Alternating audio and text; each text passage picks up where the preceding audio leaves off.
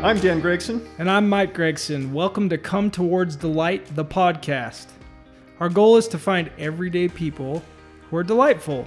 These people have attractive energy and a positive outlook on life. We want to know their stories and what makes them delightful. We will uncover the life experiences our guests have been through, which have enabled them to look at life in such an inspiring and delightful way, with the belief that to understand delight, one has to be acquainted with the dark. Is it possible that in our darkest hours, we are given a gift to find light, which leads to our greatest delights?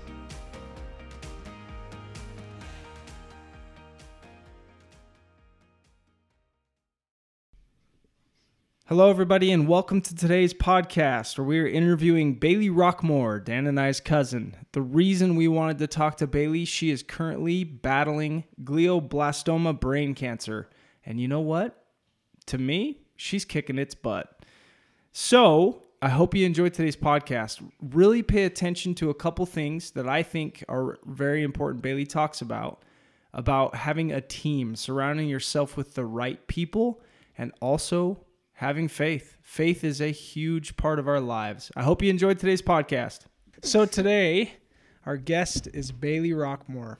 In his house. In his house. Check it out. Bringing it. Oh, that was so bad. No, that was exactly what it was supposed to be. So Bailey is a cousin of Dan and I's. Mm-hmm. And we are so excited to have you on the podcast today.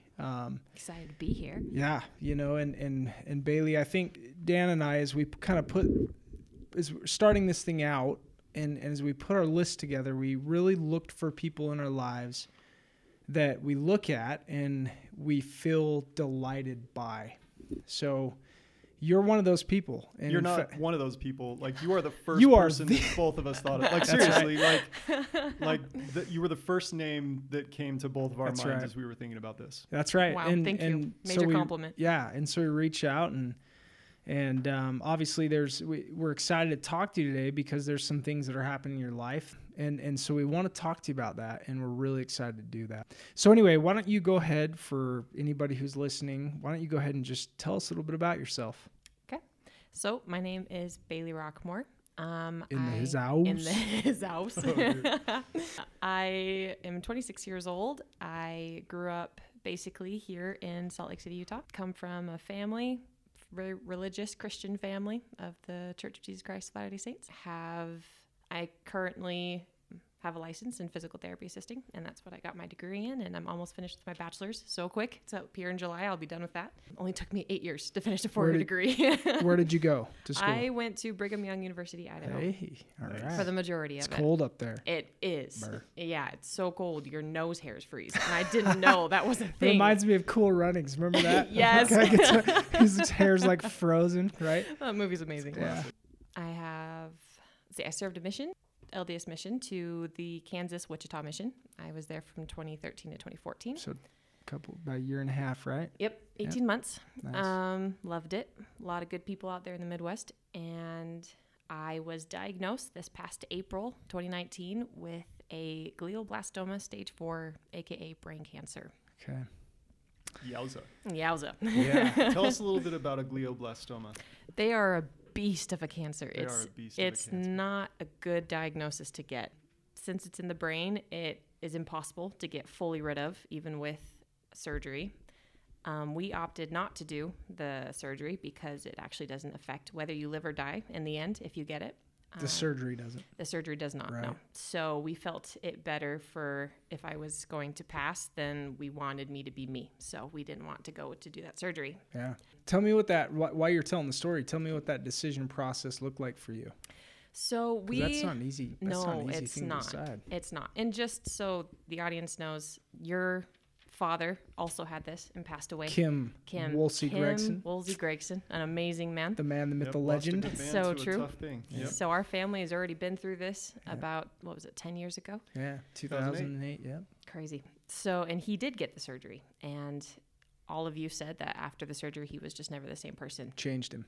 Yeah. And that was even in a spot where the tumor shouldn't have affected his personality whatsoever. Yeah. Mine is directly where it would affect my So personality. you're talking frontal lobe. Frontal lobe. No kidding. So frontal lobe, and that's your personality. I mean, that literally, I've had a brain injury, traumatic brain injury, and that, Yeah, and you it have. was my, yeah, right. You can, you could tell. I mean, gosh, but you're nervous, right? That's whoa, Yeah. holy cow. Yeah. And so, it's brain surgery. yeah, right. And so you guys decide, nope, we're not going to do that.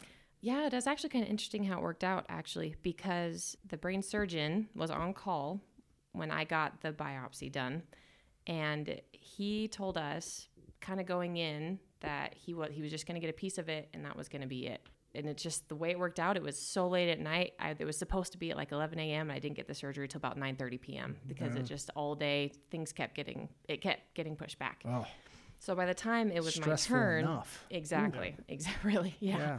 So when it was finally me up to bat, the surgery was going to be about 10, wasn't over till at least 11. So there's just no way that he was going to do the surgery, because apparently usually what happens is when you get the diagnosis, they basically go and they take it out right then. Yeah. Because let's get it out while we have them open already. And that wasn't able to be my case. And so after that, we discussed as a family, and I actually got in touch with a friend who, she knows a man who's also a brain surgeon, and he was the one that told me it doesn't affect whether you live or die. Yeah. So it's kind of up to you. Kind of meant to be. It really was. Sounds like, right? It really the time, was. that whole timing and everything. Wow, that's pretty amazing. Yeah, no, I completely agree. And since then, we've talked to multiple people that have had family members that have gotten that surgery done. And it seems as though, because like I said before, it's impossible to get all of it because it grows into the brain. And the cancer almost comes back with a vengeance after that. It's all because it's a really smart cancer. Don't ask me how, but my doctors tell me that it has a way of disguising itself so that your body doesn't recognize that it shouldn't be there. Yeah.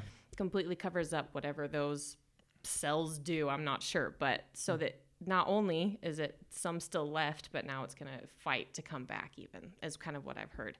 So it affects who you are after the surgery, and it doesn't guarantee anything. And usually when it comes back hard. Yeah. So, and we have learned this as we've kind of gone. We just knew we didn't want me to change. And that was the main reason.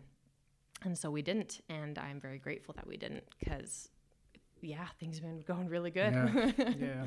So let's talk about things have been going really good. What does that mean? So I have never gone into an MRI and seen my doctor after and had it grow, which is That's crazy. incredible. That does not happen. For this type of cancer. This type of not cancer. with a glioblastoma. Yeah, no. In fact, every time I've gone in, it has shrunk.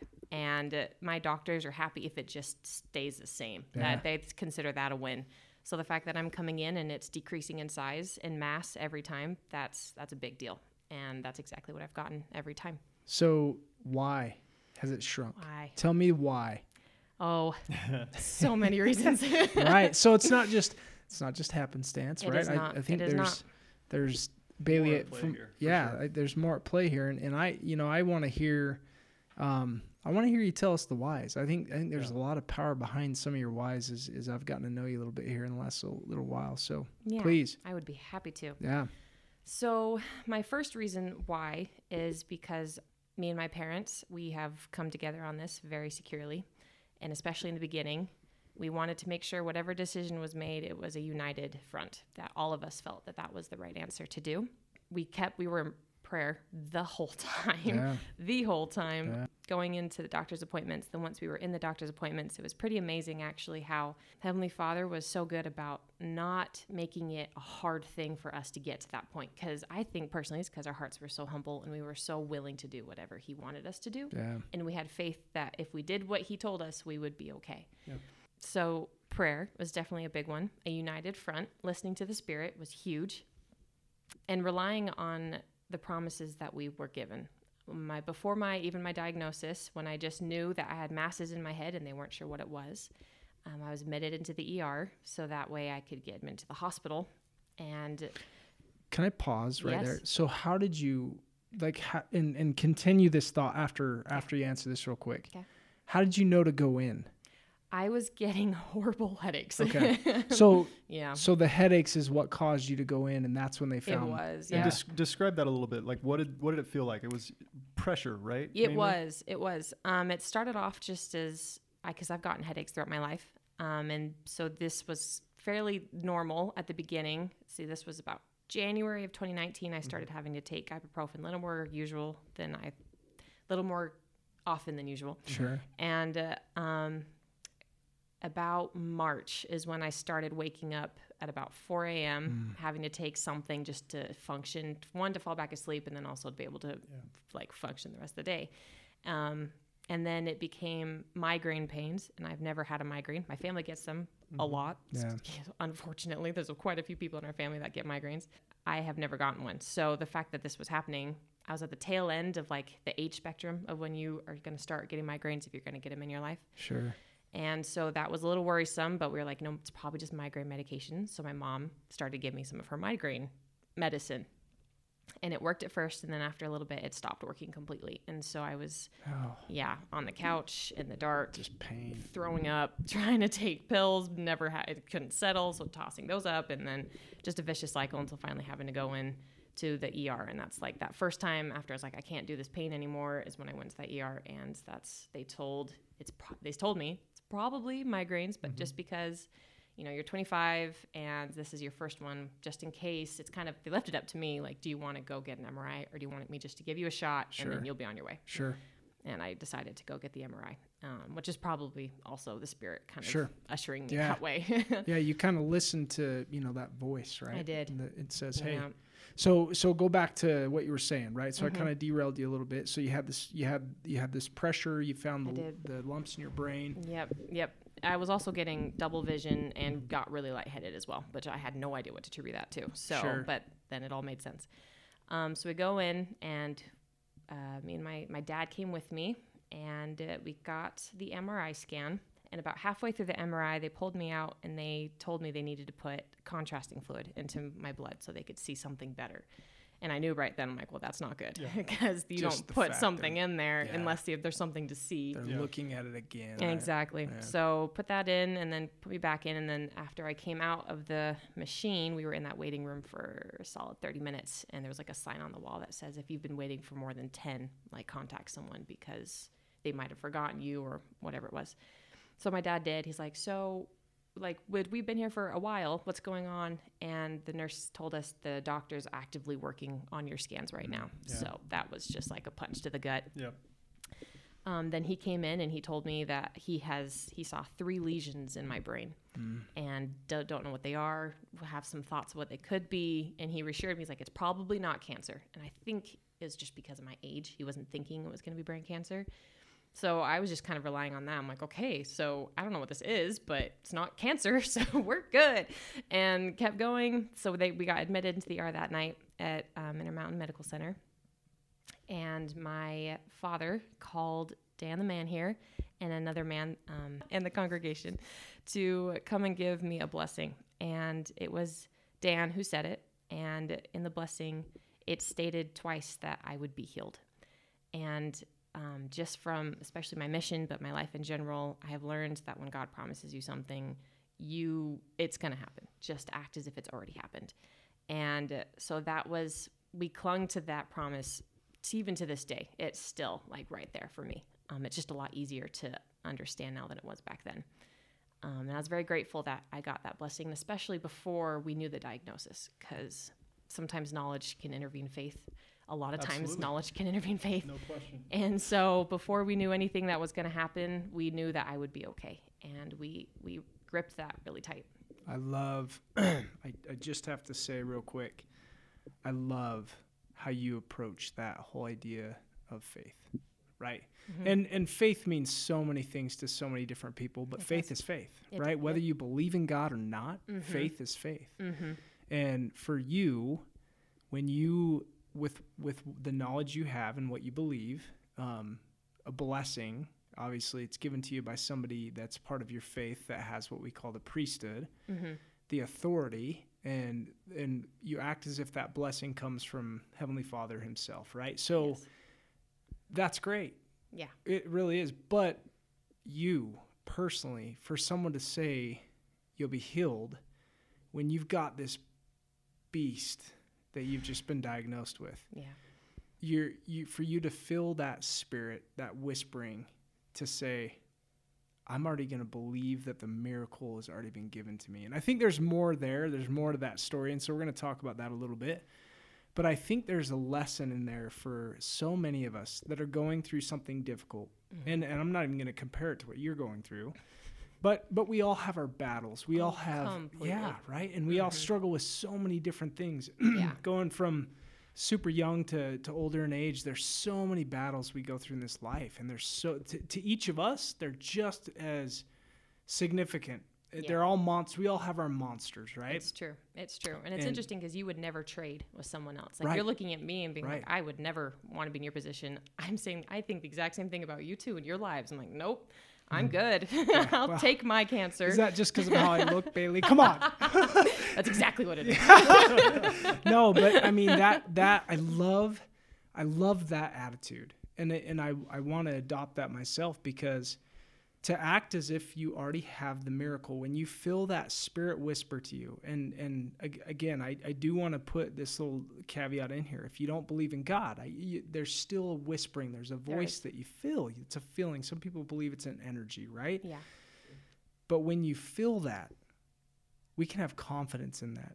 We can trust that, and we can move forward with that idea and with that thought. Now, with what you believe in and you understand, you know that comes from God, and that's the Spirit whispering to you. So you took that thought, that idea, and you owned it, and you said, "All right, let's do this thing." Not without moments of of course, there were definitely times where fear tried to very successfully sometimes tried to really get into my life, but faith is an everyday choice. Tell me about the fear, because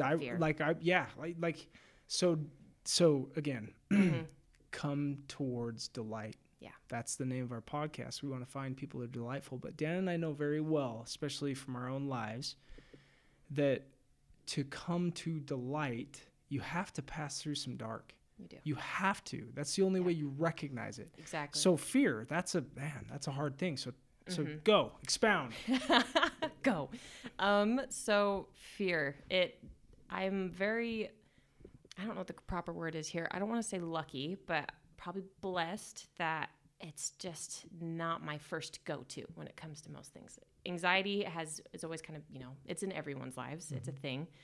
But it's never been something that has ever overwhelmed me. And I'm very grateful for that, especially now. But in the times that it was trying really hard, and then I had another time recently where it's the same thing again,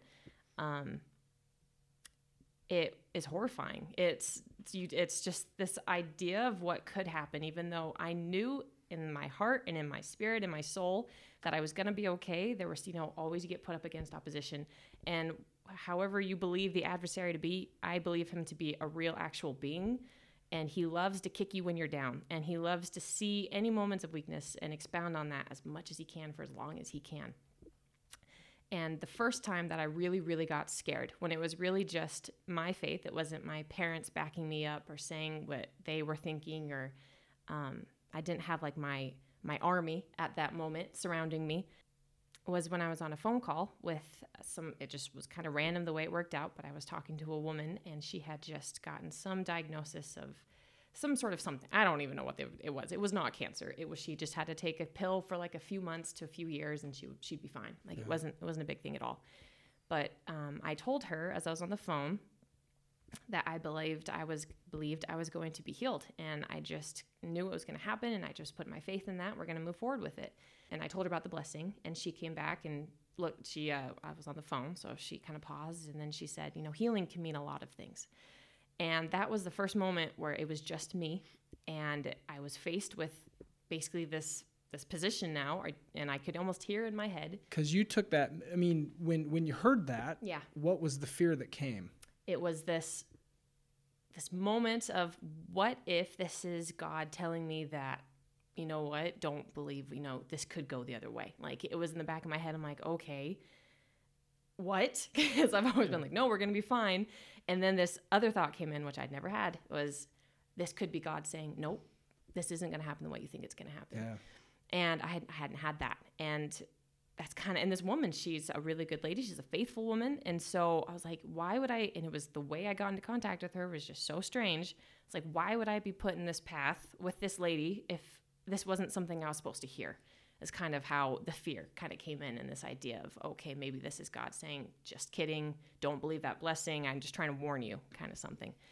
And in that moment, I had to decide for myself, do I actually believe what I've been saying to everyone and what I've been telling my parents and my friends, or am I going to let this go the other way? Am I actually not fully behind it? And I had to make that decision, and I decided faith, that I was going to be okay. And that whoever this woman was, her path is not my path. Her faith is not my faith. And what she has to say has nothing to do with my life. This is up to me. And yeah, that was the first one. And little things have happened since then. But that was the first time really scary for me, where I had to actually look at myself and say, do I really believe what I'm saying? Couple things on that. The self-confidence. I mean, that's that moment where you look at yourself and you're like, all right, Bailey. Yeah. Who am I? What do I believe? What do I feel? Yeah. And no matter, whether it's cancer or whether it's, for me, whether it's in the middle of my darkest hour or whatever it is, for whoever it is, we all have those moments in life. And they're divine, actually. Yeah, we have to have them. Right? Mm-hmm. That's it. And once you made that choice to no, I felt this, I believe this is who I am, what did that do to you? It just made it that much easier to do it again, I think. It was whenever that next moment, whenever it was going to be, I could go back to that first moment, and I could go back to what I know. And it's amazing because when you say something, you can feel it's true, but you have to say it first to feel that it's true. And that moment, what you're saying, that moment is when that fear comes back, because it will. It will. Then, because you've made that choice, it's easier to make. It is. And then when you state the truth again, you feel that is true, and then you can do it again. And it's just a daily thing. You found yourself. Mm-hmm. Exactly. That's amazing. Thank you. Yeah. God is good. Yeah, totally. I think that said, I kind of want to go down the path. You talked a little bit about and you said Army. Yeah. Dan and I have talked to you before, and that comes up a lot, that idea. And I love that idea. And so what I've come to understand about that from you is that once you're vulnerable and you open up your heart, you look to those people that want to understand you, that want to know where you're at. They want to help you, not just ask, hey, what can I do for you? Yeah. But they want to be in the battle with you, right? Yeah, and to get there, you've got to be vulnerable. You've got to let people know how you're feeling. You've got to talk to people and be real with people. Yeah. And once you do that, then all of a sudden, it's not just you in the fight anymore. No. Right? So explain how that changed for you, and at what point did all of a sudden, instead of this becoming Bailey's biggest battle, did it become Bailey and her army? Yeah. And we're marching into battle and we're going to fight this thing. So also in that initial blessing, it stated that I had an army behind me. And that's pretty cool. That word was amazing. Specifically used. That's amazing. It was. And when that was said, I felt it resound in my heart so fully. And my mother and my father have been diving deep into family history just months before. Actually, no, I guess my mom's been working on it a few years, but pretty recently. And so the power of family history was very much in their minds and also in mine, just family in general. And so hearing the word army, we kept hearing that multiple times, even after, just by different people, not even by us, other people coming up to us. Yeah. And it was just this consistent word that kept happening. So what started my army at first was just me and my parents. And then it became the Gregsons, which is my mother's maiden name and your last name. I don't know if you want people to know that, maybe. Yeah, we're totally good with that. Okay, good. The Gregson family became my army, and then it continued. The Rockmore, my last name is Rockmore. The Rockmores became my army. They became your rock. See how I did exactly, that? Yeah, for sure. my family on the other side, and you guys asked me to bring something that meant a lot to me throughout this whole, and this is this picture. I've seen it before. It's a very popular, I don't think it was an LDS artist who did, I'm not really sure, but it's a picture of a woman, and behind her are all of these angels, and they're all touching each other and then touching her. And I loved it a lot because Show me one of the hands is specifically, sorry, one second, on her head. And that's even on the right side of her head, which is right where my tumor is. And so that in and of itself, I got this pretty quick after my diagnosis, and it just touched my heart so much. And every time I see it, it's just a reminder of who's actually behind me. That army, yeah. And then from that, my father, that next Fast and Testimony meeting in our church, he got up and he told the ward exactly what had happened. And he asked for their faith and their prayers. And he poured his soul to everyone in that congregation and stated, I can't do this myself. I need the Savior because I can literally do nothing for her right now. Mm-hmm. She's in his hands. And he asked for their prayers. And everyone replied. But not only their prayers, but like he was specific. He said something to the effect of, we're asking for this miracle. We're not asking for you to pray that this is easy for us or that we can make it through it, but that we are asking for a miracle. Awesome. Yep, definitely. And so then it became the congregation of the church, and I stood up in my own congregation. How many? Now explain real quick, because there's gonna be people that listen to this that aren't a member of your faith. So how many people are in a congregation? For my personal congregation, it's about 300 plus people, and I'm in a young adult. You're standing up, you're being super vulnerable, and you're asking people in front of hundreds of people. Yeah. I was, and it was terrifying. And honestly, that standing up in front of that audience and stating what I had happened was the first time I actually really cried about it. No kidding. Yeah.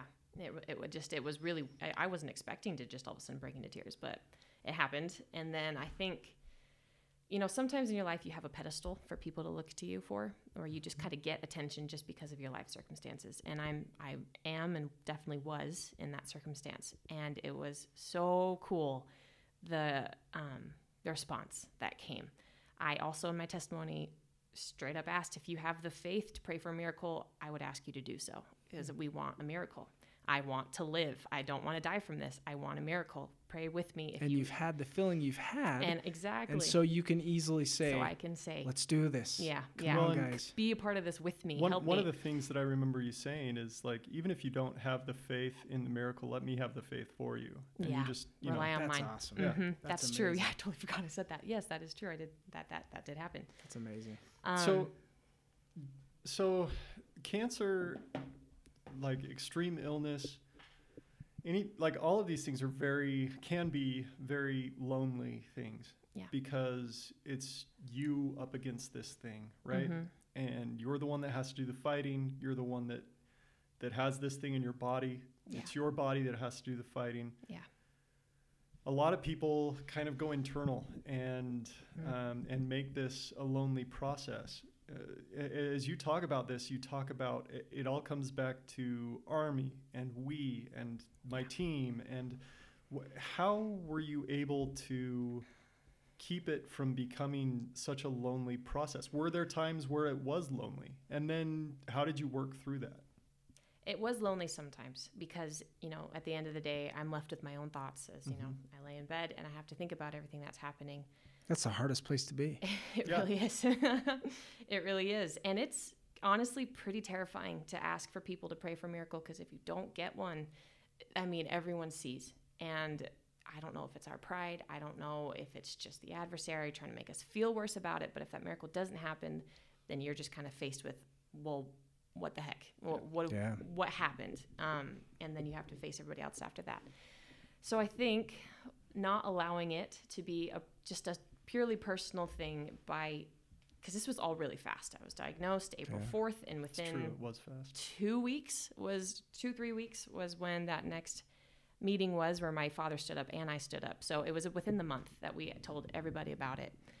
And again, it's just faith. You have to choose it. It's not something that's just going to happen. And we were choosing to not only put our own faith into this miracle, but to allow other people to put their faith into it as well. And what a power we got back from that. And I know without a doubt in my heart that a lot of the reason why I'm living through this is because of the faith of others. But what I really had to do was I had to pray. That's kind of what it came down to. Mm-hmm. I had no peace. And it's even that sometimes I've had to learn that peace that you want so desperately sometimes isn't there. I don't know if it's just because we're so anxious that we can't feel it, or if it's just the circumstance in general, if Heavenly Father just really wants us to use our faith in that moment without getting the automatic response, if it's some sort of test. But there were specific times where I wanted so desperately for peace, or for this to be gone, or for whatever I was going through this journey to just be done, and so I could move forward, and it wasn't happening.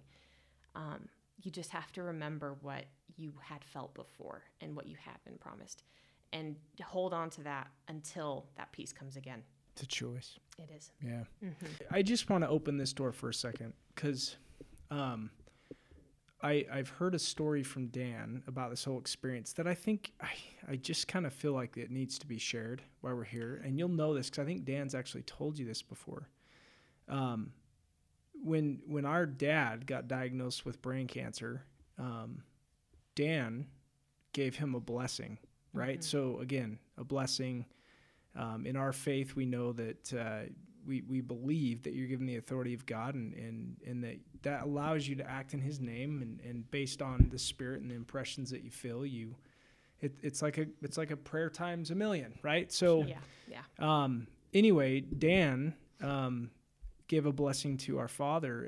So my dad had been diagnosed with the same thing, a glioblastoma, and he'd received a number of blessings from my uncle, from my grandfather, a couple guys who were, about as seasoned in the church and mature in their relationship with their Heavenly Father as I've ever met. And, mm-hmm.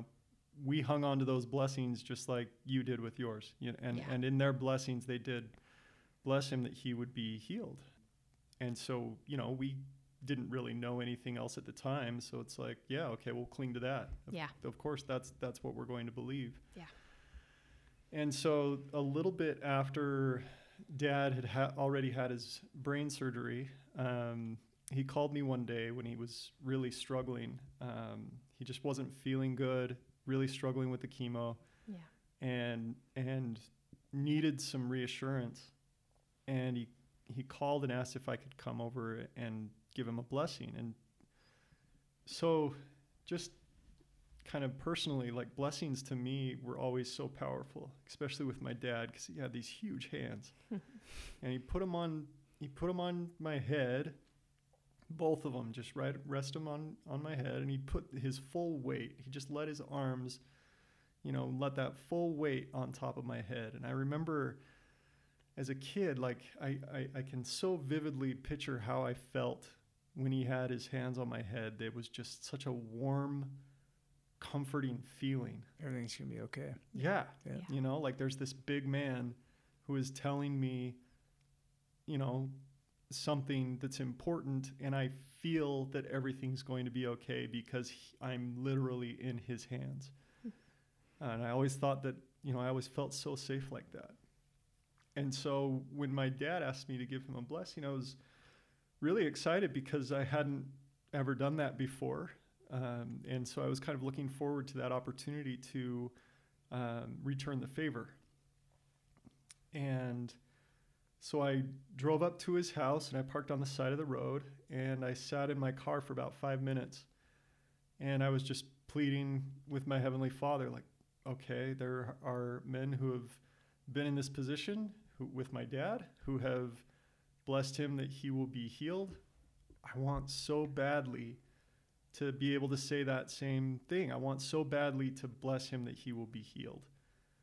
And I kind of, like, that was one of the times where I was, like, literally, well, figuratively, because I wasn't literally, but figuratively wrestling with God. Like, I really wanted this. And I could tell by the, after a few minutes, like, it wasn't going to happen. And I was just kind of sad. And so I got out of the car and I was just really slowly walked up to the front door, because I was just like, okay, come on. Like, I want to feel that this is going to be okay. I want to feel like this is something I can say. And so, Get on my side, yeah, God, right? Like, yeah, exactly. I'm feeling this, so come on. So get on over here. Yeah. So anyway, so I get in and I'm talking to him for a little bit. And usually when I'm getting ready to give someone a blessing, I want to talk to him for, a little bit, kind of get a feel for where they're at. And as I was talking to him, I just knew that wasn't what God wanted me to tell him in that blessing. And so I put my hands on his head and said a bunch of stuff, but wasn't ever able to come out and say, this is something you're going to be healed from. And so when your dad called me, this is 11 years later, and asked me to come down to the hospital to give you a blessing. And I walked into the hospital and your dad was kind of telling me what was going on. I knew that you had a glioblastoma. I just knew. Just felt Everybody knew that but me. My brother and my sister both we knew you had brain cancer the second year. I was like, what? I it. absolutely, You get a feeling. Yeah. I absolutely knew. And I saw the look on your mom's face when I walked in the door, or walked in the, not the door, but the part of the curtains. Yeah. And I saw the doctor's face when he came in and talked to you, and it just confirmed my fears that that's what this was. And so your dad turned to me and asked, your dad turned to you and asked who you wanted to give the blessing. And you looked at me and you said, I want Dan. And I was like, man, here we go. So I kind of said in my head, like right before I put my hands on your head, I just told myself, all right, keep it nice and general. Like these blessings, especially at the beginning, are just so important for the family. Just stay general. Just, I did have a few of those things that I did actually say in the blessing at that point, kind of start formulating in my mind, like that idea of an army surrounding you. And like, I did kind of feel that before I put my hands on your head. But so I put my hands on your head and start giving you the blessing. The first words out of my mouth are, I bless you that you will be healed. And I remember immediately being so mad at myself. Like, what did you just do? Because I did not want to give any kind of false sense of hope, and I can't explain it. I can't,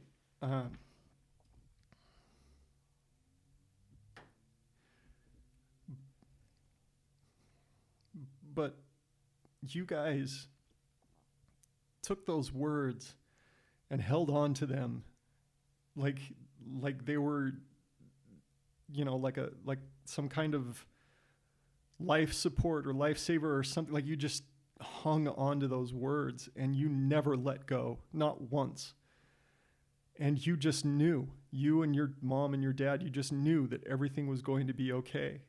And there were times after that, there were quite a few days actually after that, where I still almost felt bad about what I said.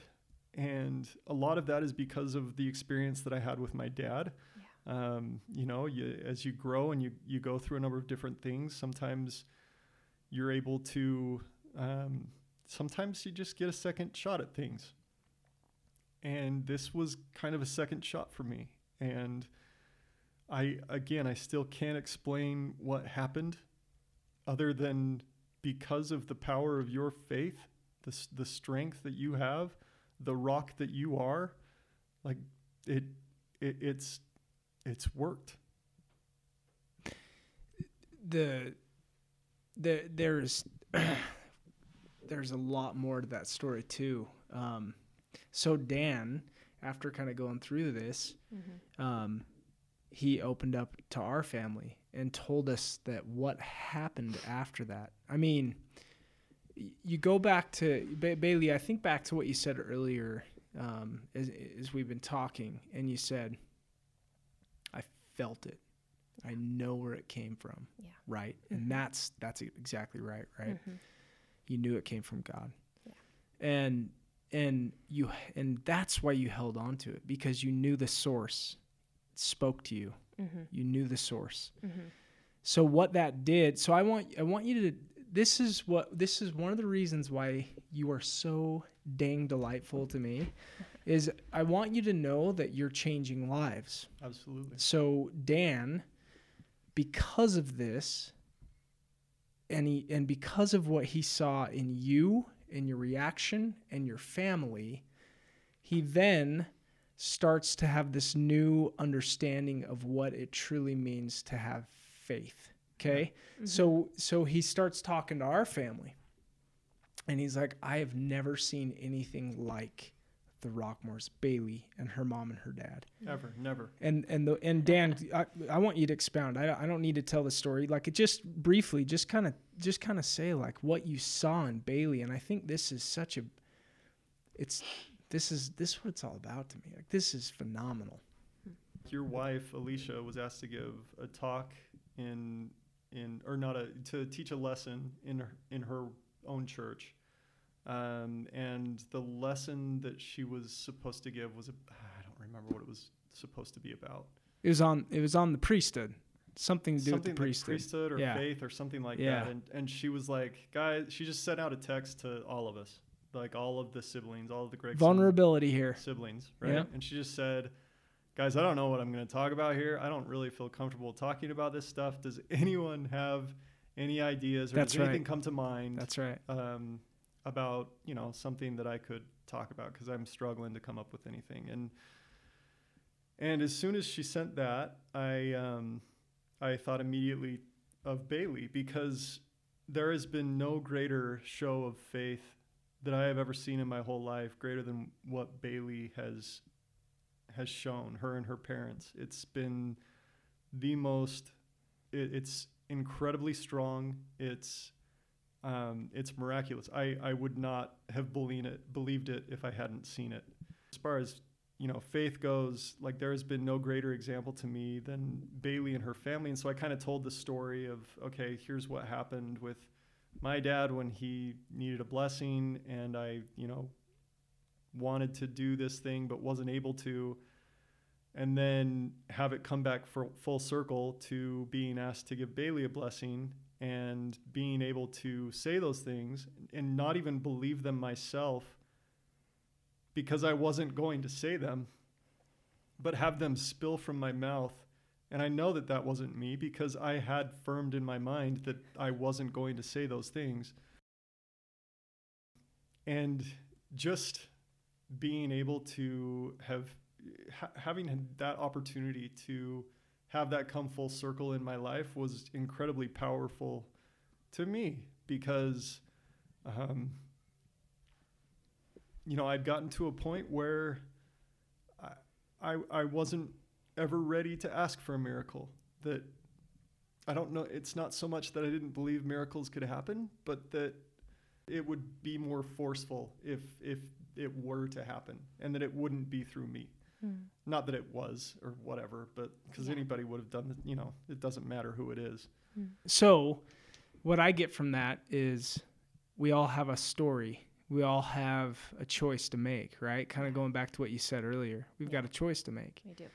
And when we make our choice, we don't just affect ourselves, but we affect so many. So how have you, with the choice that you've made and the team that you've got created, what have you seen happen since you've made that choice to just, hey, this is who I am, this is what I know, and you're either on my side or you're not. Yeah. Kind of like a little bubble, right? Exactly. Right? So tell me about that a little bit. Yeah. So when this all first happened, me and my mom and dad, we just we called it our faith bubble. We was like, if you're going to come, don't pop this. Like, if you're not going to have our faith and this miracle, then please don't come too near, because we're just hanging on for all that we have. And there's a lot of noise around you too. Oh my goodness. Right? Yeah. So many people love to tell you that if you do this, you can't, this is proven to get rid of cancer, and this has been proven that you should do this and this and this, and 10,000 different people coming up and saying, try this. Yeah. It's very overwhelming. And we basically had to just tune a lot of it out and just go with what we felt. was good, if there was something that just kind of struck us different when we heard it, or if it just felt, or again, if we were all unified and saying this felt right and we all said yes, then we would move forward with that. But yeah, no, we just came together. I think back to my life. Yeah. And at the darkest times in my life, I didn't create a faith bubble because I didn't have any myself. I'd gotten to the point where I gave up on me. Yeah. And I didn't believe in me anymore. But what is amazing about you is you felt that, right? You said you felt it in your heart. You felt like you got the answer. Yeah. And that's what you were going to do. Yeah, it completely. It's again, we went by our feeling, went by our spirit, by our soul, whatever you want to call it. And we felt that was true, so we went with it. But I think it is important to say that miracles, the ones we want, don't always happen, as has been shown here just with Dan and his story and your father. But what I have learned through all this is everyone's on their own journey. They're on their own path. Right. And you believe in the miracle until you are told otherwise. That's right. Is how I feel about it. Until Heavenly Father, the Spirit, whatever you want to call it, you feel that this isn't going to happen, you put your faith behind it. Well, and what is there to lose, really? Exactly. You know? What is there to lose in having exercising faith? Yeah. It is painful. I will give you that. It hurts when you don't get what you want, when it's such a righteous desire, when it's someone you love, when it's something you want so bad. There is a lot of pain that comes when you don't get that miracle, but no question. There are so many more moments of tenderness. So it is important to state that sometimes you don't get that miracle that you want so badly. And there's a lot of pain that comes when you don't get that miracle that you're putting your whole heart behind, you're putting all your faith behind, all the faith of those you love, that you know they have outstanding faith, even if you don't know about your own. And then you get the feeling that it's not going to happen. But you still need to do that until you are feeling that this isn't going to happen. And as you do, there's so much more tenderness to be seen if you do that. If you automatically turn away from it and say, I don't want to pray for this because I'm too scared, because I don't know if it's going to happen, then you're turning away from God from the get-go. And that's not where you want to be in a moment when you're asking for a miracle. You want him right by your side. And I know that he will bring it to your attention as and when you need it, if this isn't going to happen. And if it is going to happen, even if he doesn't tell you straight up like he told me that this is going to happen, you still pray and put your faith behind that miracle until you get the answer that he has to give you. You act as if you've received it already. As if you've already received it. Right? It's your story. And I think that's a really important point you brought up, is we all have a different story, right? Yes. And it's gosh, those times in our lives where we ask, why? Yeah. Why me? Yeah. Why now? Why this? Why not everybody else, and why me? I mean, right? I mean, it happens to us all. And when we live in that moment of why, it is so hard and it is so dark. Talk about ripping your heart apart. Right? Yeah, definitely. So how do we move from the why moments? Because Bailey, I know you've had the why moments. So how do we move? How do we press on even in those dark whys? So I would invite anyone listening to this to just not even be concerned with it. My faith and what I know is everything we go through is for a very divine purpose.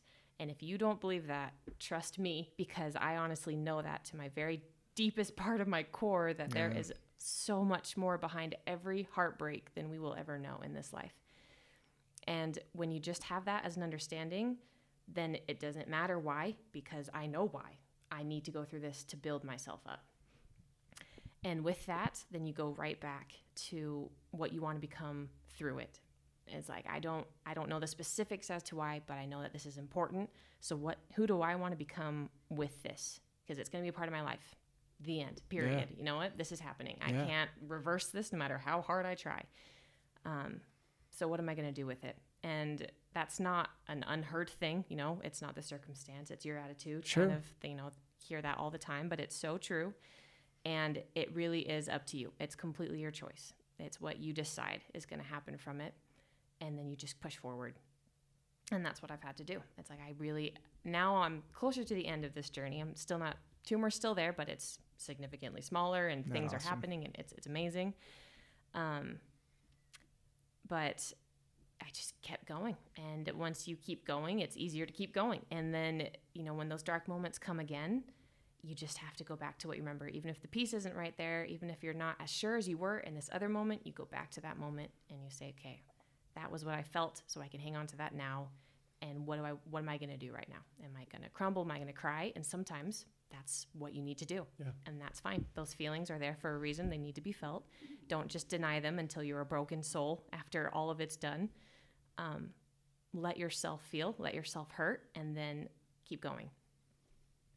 So one of the things you just said is, you have this cancer thing. Well, what are you going to do with it? So what have you done with it? Like, what has cancer now been to you? What has this process done for you? What have you done with this process? How have you grown? So much. So something I'm glad you asked me that, because there was something I wanted to bring up. When this all first happened, a lot, all that information was coming in, and something that really resounded with me was this mind-body connection that people can have and can become really strong with. And so, I saw a couple of documentaries on it. I listened to several different, like podcasts and things like that where it talked about that specifically. And what I came to realize from listening to these things and just my own deduction of them was most chronic diseases, and cancer is considered a chronic disease, medical field can't do much about. They kind of might have some sort of medication or ointment or something to bring down the inflammation. But when your body is that inflamed for that long, they really don't know what to do about it. And there's a lot of science behind the fact that, inflammation comes from cortisol. Cortisol is built up when your body is in this fight or flight mode. And when you're in that consistently for a long period of time, it builds up in your weakest parts. And so that's why people have chronic back pain or knee pain, or they have ulcers, all sorts of fun things that can be just about anywhere in the body. And so I had to look at myself and come to the conclusion of, okay, what am I doing that's causing my body to be in this state all the time? And I realized, for me personally, I needed to heal the way I saw my body. In this world that we live in, social media, and then just I'm single and I'm, dating and marriage and something, is on my mind, is a lot of comparison, and there's a lot of pain when you don't. And I feel like everyone doesn't feel like they look like what they want to look like. But I know that I was overweight, not horribly, but enough that it really affected my self-esteem my whole life. And my body was always my enemy. It was always something that was its fault. I hated it. I couldn't stand to look at myself. I never wanted a picture taken. I never wanted, if anyone ever showed interest in me, it was a horrible thing, and I was repulsed by the idea of physical touch or anything. It just got so bad that I couldn't even imagine being in a relationship or having anyone be interested. And if they were, there was something wrong with them. Yeah. And I know I'm not the only girl that feels that way. Sure. And the only person that feels that way. Yeah, there you go. And that came to me, and I know it was the Spirit. I know it was my Heavenly Father that allowed me to have that thought process start. And then when I had that thought, I used it, and I said, okay, so I need to stop hating myself and build this mind-body connection as much as I can. And so as I've been going through this, I've been doing some medical things, but also quite a few holistic things. And something that I tried out was acupuncture, and I actually really appreciated it. Ouch. It's not as bad as it sounds, actually. It was for me, I really enjoyed it, mostly because I think, there's a lot of goodness and fact in Eastern medicine and things like that. This has been around for so long. Sure. It's got to be doing something. And it became a time of meditation for me, because the acupuncturist, he puts the needles in where they need to go, and then they just let you lay on the table for, somewhere between 30 and 40 minutes. And so I would use that time to just meditate. Nothing like meditation with a bunch of needles in you. Sounds ideal to me. Can you imagine a better way to relax? Oh, no, not at all. Oh.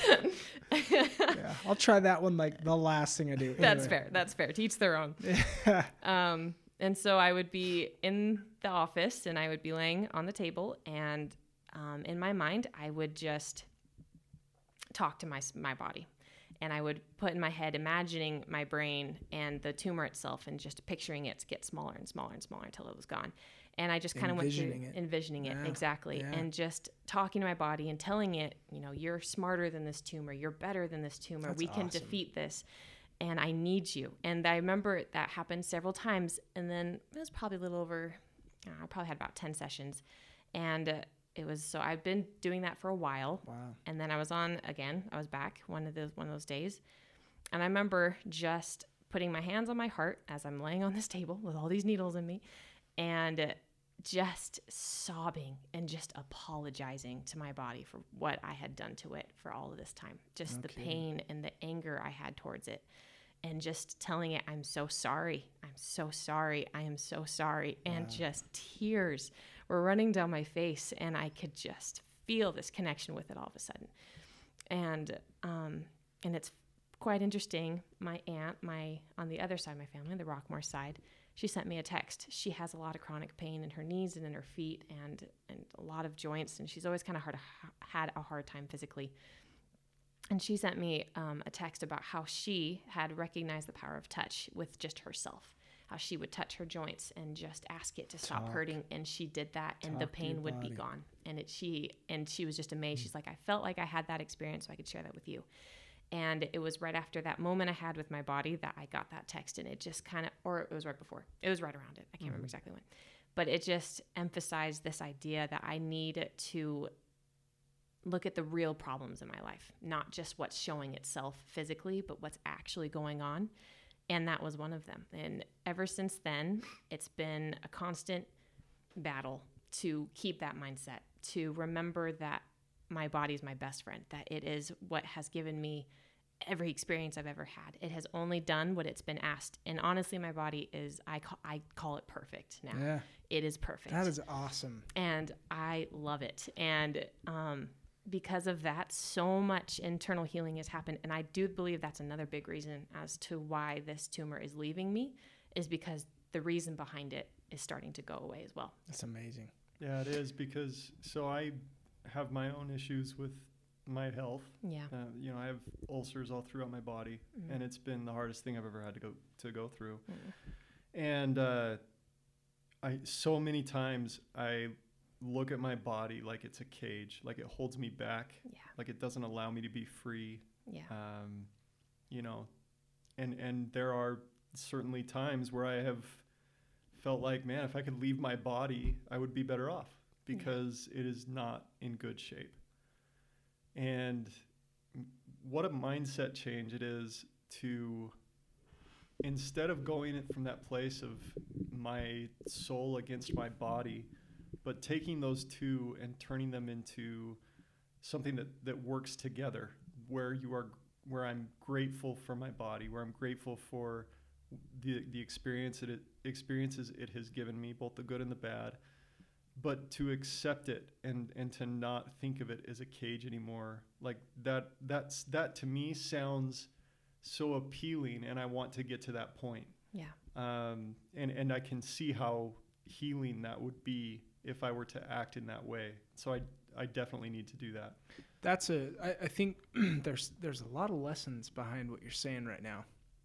You kind of mentioned that God has almost given you this as a blessing. Yes. That sounds like a yes. big question marks after that, right? And we'll talk more about that in a second. But when you said is this thing came into your life and you've got a choice to make, and you're making your choice, this is your life, you get to decide who you're going to be through this thing. Yeah. And this is what you're choosing to do, is you're choosing to look at this thing. I think what's interesting is doctors aren't perfect. Nope. They go to school, they learn a ton, and gosh, I respect that. Oh, I yeah. love that, Oh, and I'll take your advice. How grateful I am for everything that they've been able to do with the medical field. Right, so much. But they're not perfect, and they don't know everything. And so hold on a second. But here you are with cancer. Yeah. You're talking to your body. You're telling your body how much you love it. You've had a bad relationship with your body. Yeah. The cancer, every single time you've gone in for an MRI since, has shrunk. Yes. So maybe I'm an alcoholic. Back in my past, I've been an alcoholic, and I was not able to really stop, and it got to a point in my life where I wanted to end my life, literally. Yeah. And I think this is something that has a lot of weight to it, where when you can talk to your body and you can start to recognize your spirit and your body as really needing to come together and showing your body love and starting to treat it like you love it. Yeah. And taking care of it and talking to it. Yeah. There's a lot of power in that. And I So think there's a much. lot of beauty in that. There right? really is. Yeah. Completely. Yeah. Well, I think it's a tenderness toward yourself that we don't allow ourselves a lot. That's very true. A lot of self-hatred. There is. Yeah. Well, you think about how you would act if you were to be a caretaker of a family member or something. Like, and the way that you would treat that person would be very kind. You'd be very gentle. Yes. You would be very loving. Very forgiving. Very forgiving. Mhm. Right. Absolutely.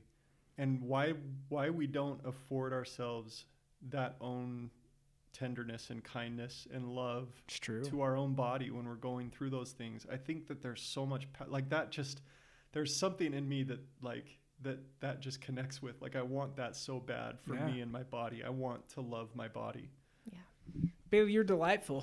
Yeah. You know that? absolutely. Thanks, guys. So there's something that's been on my mind as we've been talking, and I've been focused a lot on empathy lately. I love empathy. I think I want to be more empathetic. That's kind of the reason why we're here. It's such a beautiful word, right? Love, right? I mean, it all is rooted in love. Yeah. And empathy, I don't know if there's a greater way to show love than empathy and charity, right? Yeah. So tell me, like, I want to know from someone who's never experienced cancer. And I never had this conversation with my father, but I want to know, for those of us who know somebody, Which is almost everyone. right? Yeah. So, and whether it's cancer or Yeah. whether it's Some other an horrible, addiction or whether it is, whatever it may be, Yeah.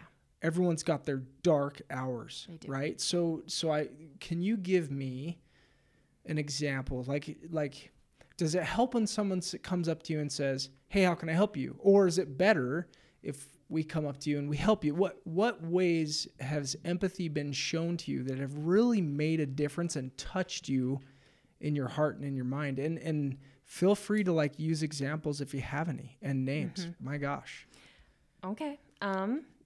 So this is from my own personal standpoint, and I can't speak for everybody, but me personally, I was always very appreciative when people would ask me how things are going. And there were specific people that would not ask me, like, they'd just be like, "How are you? Like, just in life?" And they'd ask me something specific about work or school, because they wanted me to know that I wasn't just cancer to them. Yeah. And So I appreciated that not as well. how are you today? How are your treatments? Yeah. It's more like, how's work? Yeah, Or how's exactly. school or Yeah. whatever, right? Just whatever else is happening.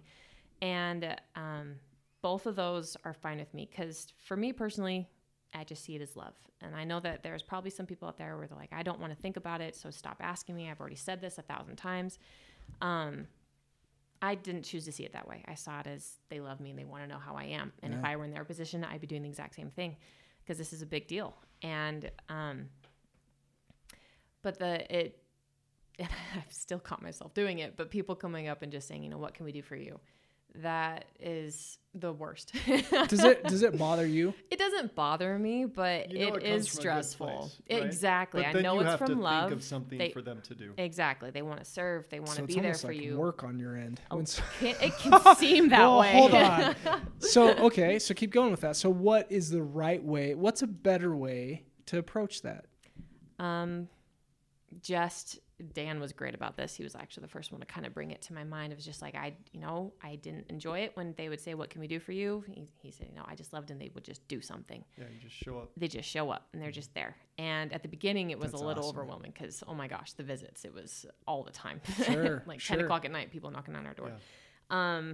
But again, I saw it as love, but that was what I learned to appreciate more. It was just someone stopping by just because they wanted to say hi and they wanted to have a conversation, or I can't even tell you how many different things were just left on my doorstep, and just touches my heart when I think about all those different people, because I'm like, oh my heck, have I ever done that for anyone else in my life? And I don't know before this if I ever really had. But how just beautiful that was, just to kind of have this little gift, and it didn't have anything, and it didn't have to be big.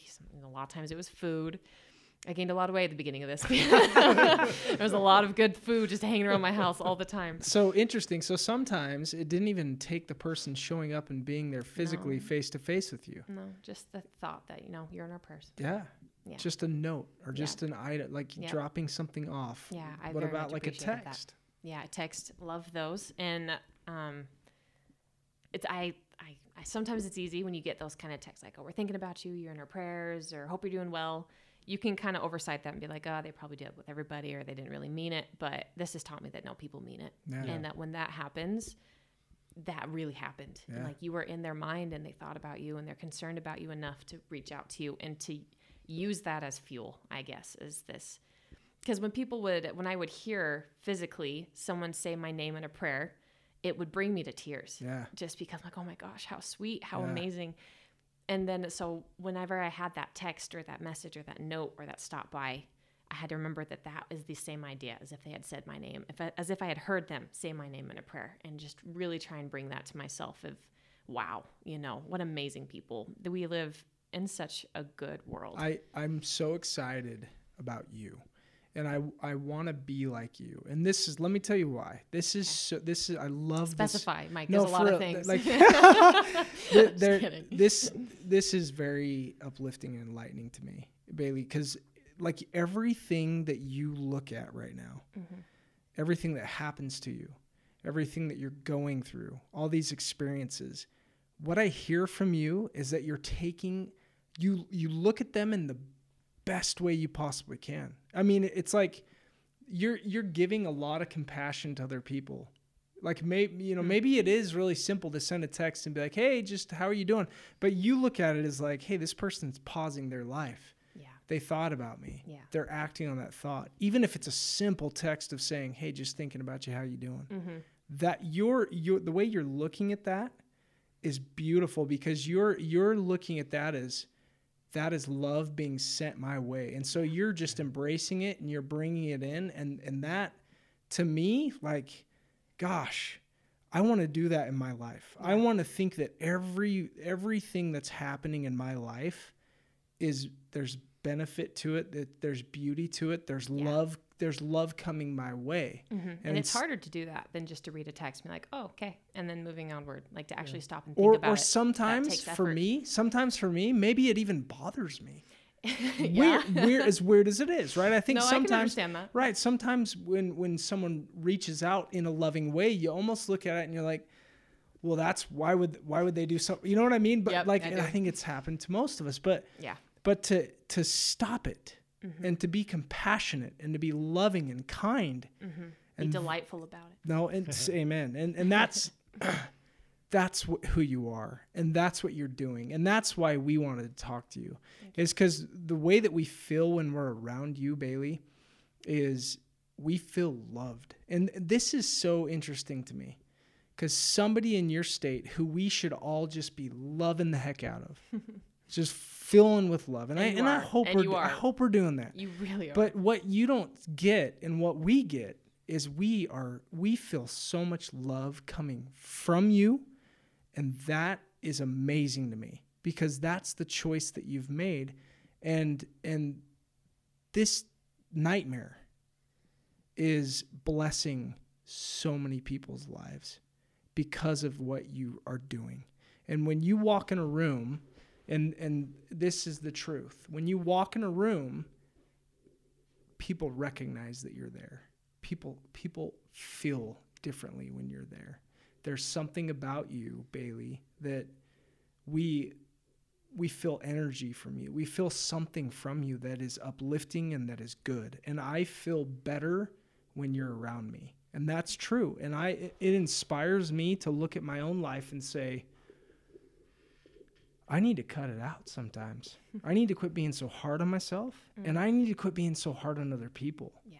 And I need to embrace like love and just joy and the energy that's being sent to me from others. I need to embrace it, and I need to give it back. And I also need to give it on to the next person, right? Like pay it forward kind of an idea, right? Yeah, because I'm pretty sure almost everyone out there has somebody like that in their lives where they can look at them and be like, they're just such a joy to be around. I feel so good when I'm with them. And if you don't have that type of person in your life, be that person, you know, like it just give the light, give the love. And I love that we're like bringing up like empathy and really connecting with people, because I know for a fact, like that's why Christ did what he did. That's why he suffered everything he suffered, was so he could be the true empathist or whatever that word is. So he could truly be everything that we needed in every moment that we had. He didn't just, when the sheep was lost, he didn't just wait and hope that it would come back home.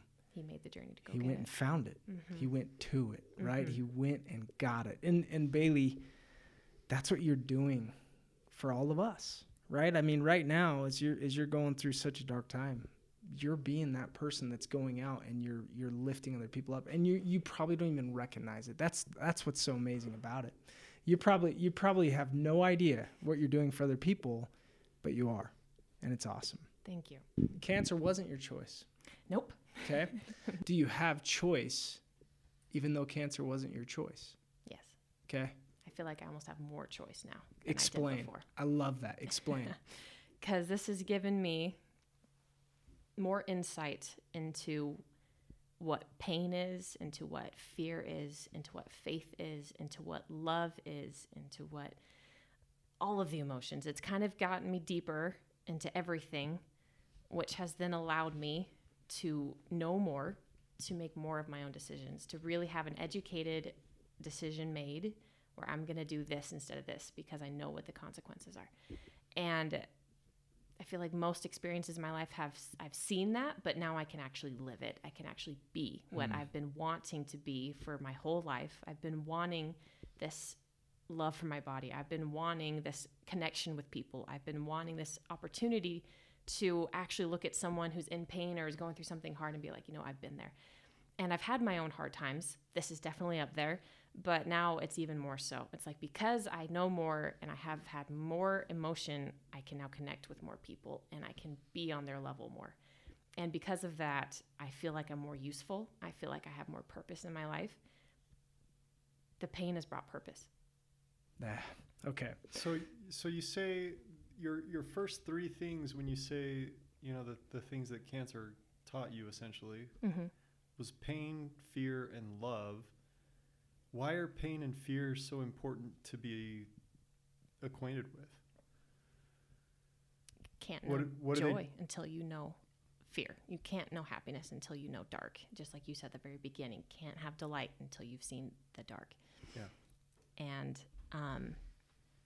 that's really the reason behind our pain. I think more than anything else, more than just what's happening to you internally or what's happening physically, the reason why we have pain, if nothing else, if there's no other divine purpose, is so that you can connect with your brothers and sisters on this earth and that you can do something for them. I love that. When you say connect with your brothers and sisters, what, expound?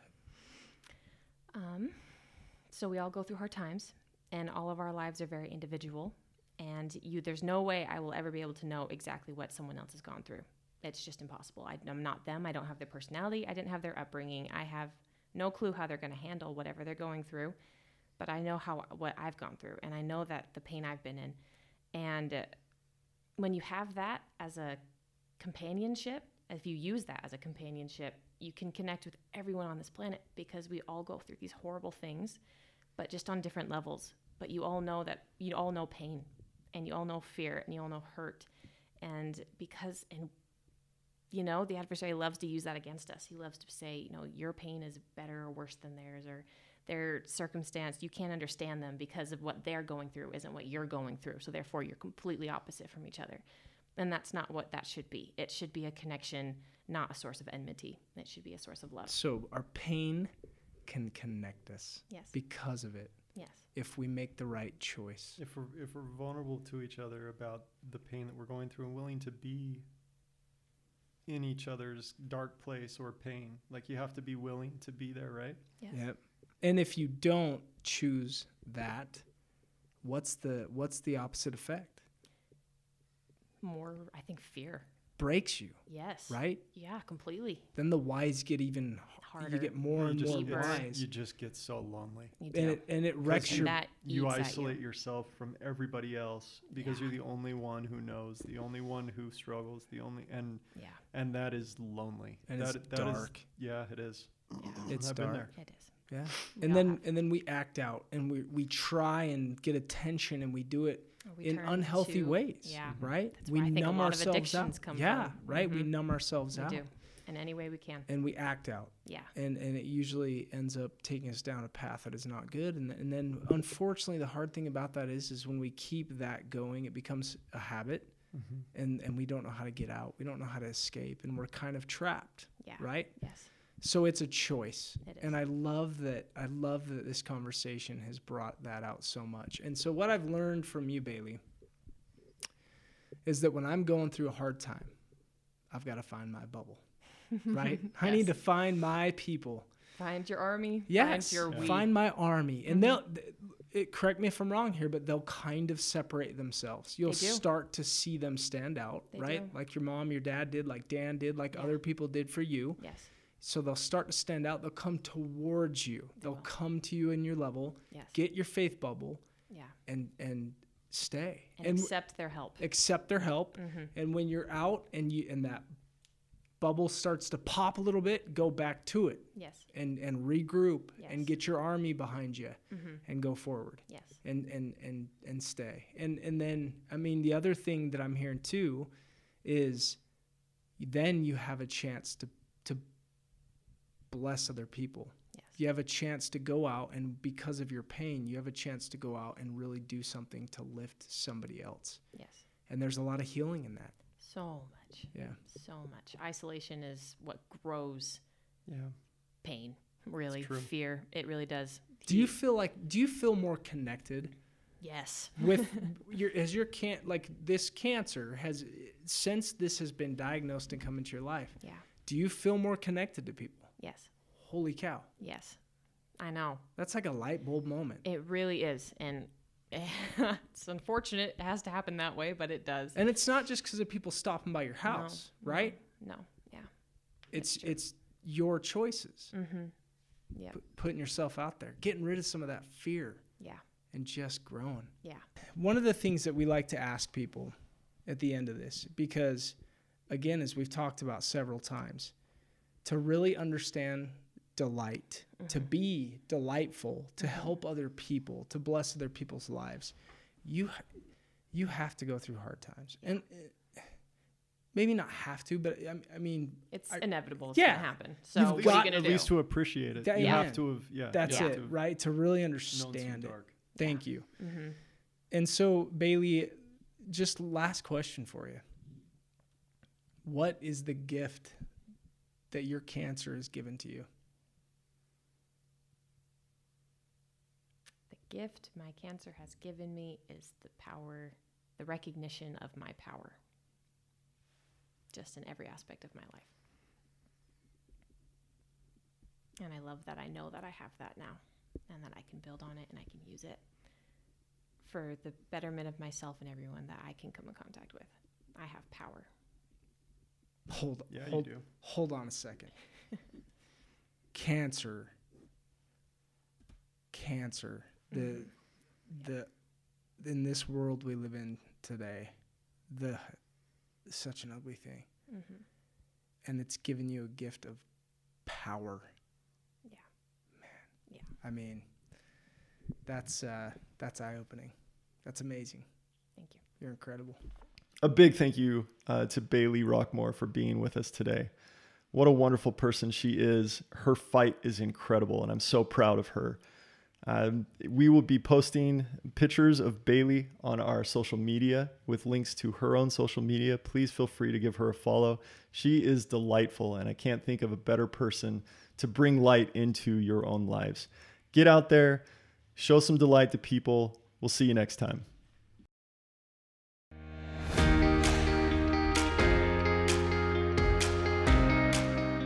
Thank you for listening to our podcast, Come Towards Delight, where we try to connect with people who have delight and an uplifting story to share. If you enjoyed the show, please subscribe and share our podcast and help us spread delight. One last thing, we would love to hear from you, so please leave us your feedback, or if you know someone who has brought delight to you, please email us at cometowardsdelight@gmail.com. See you next time.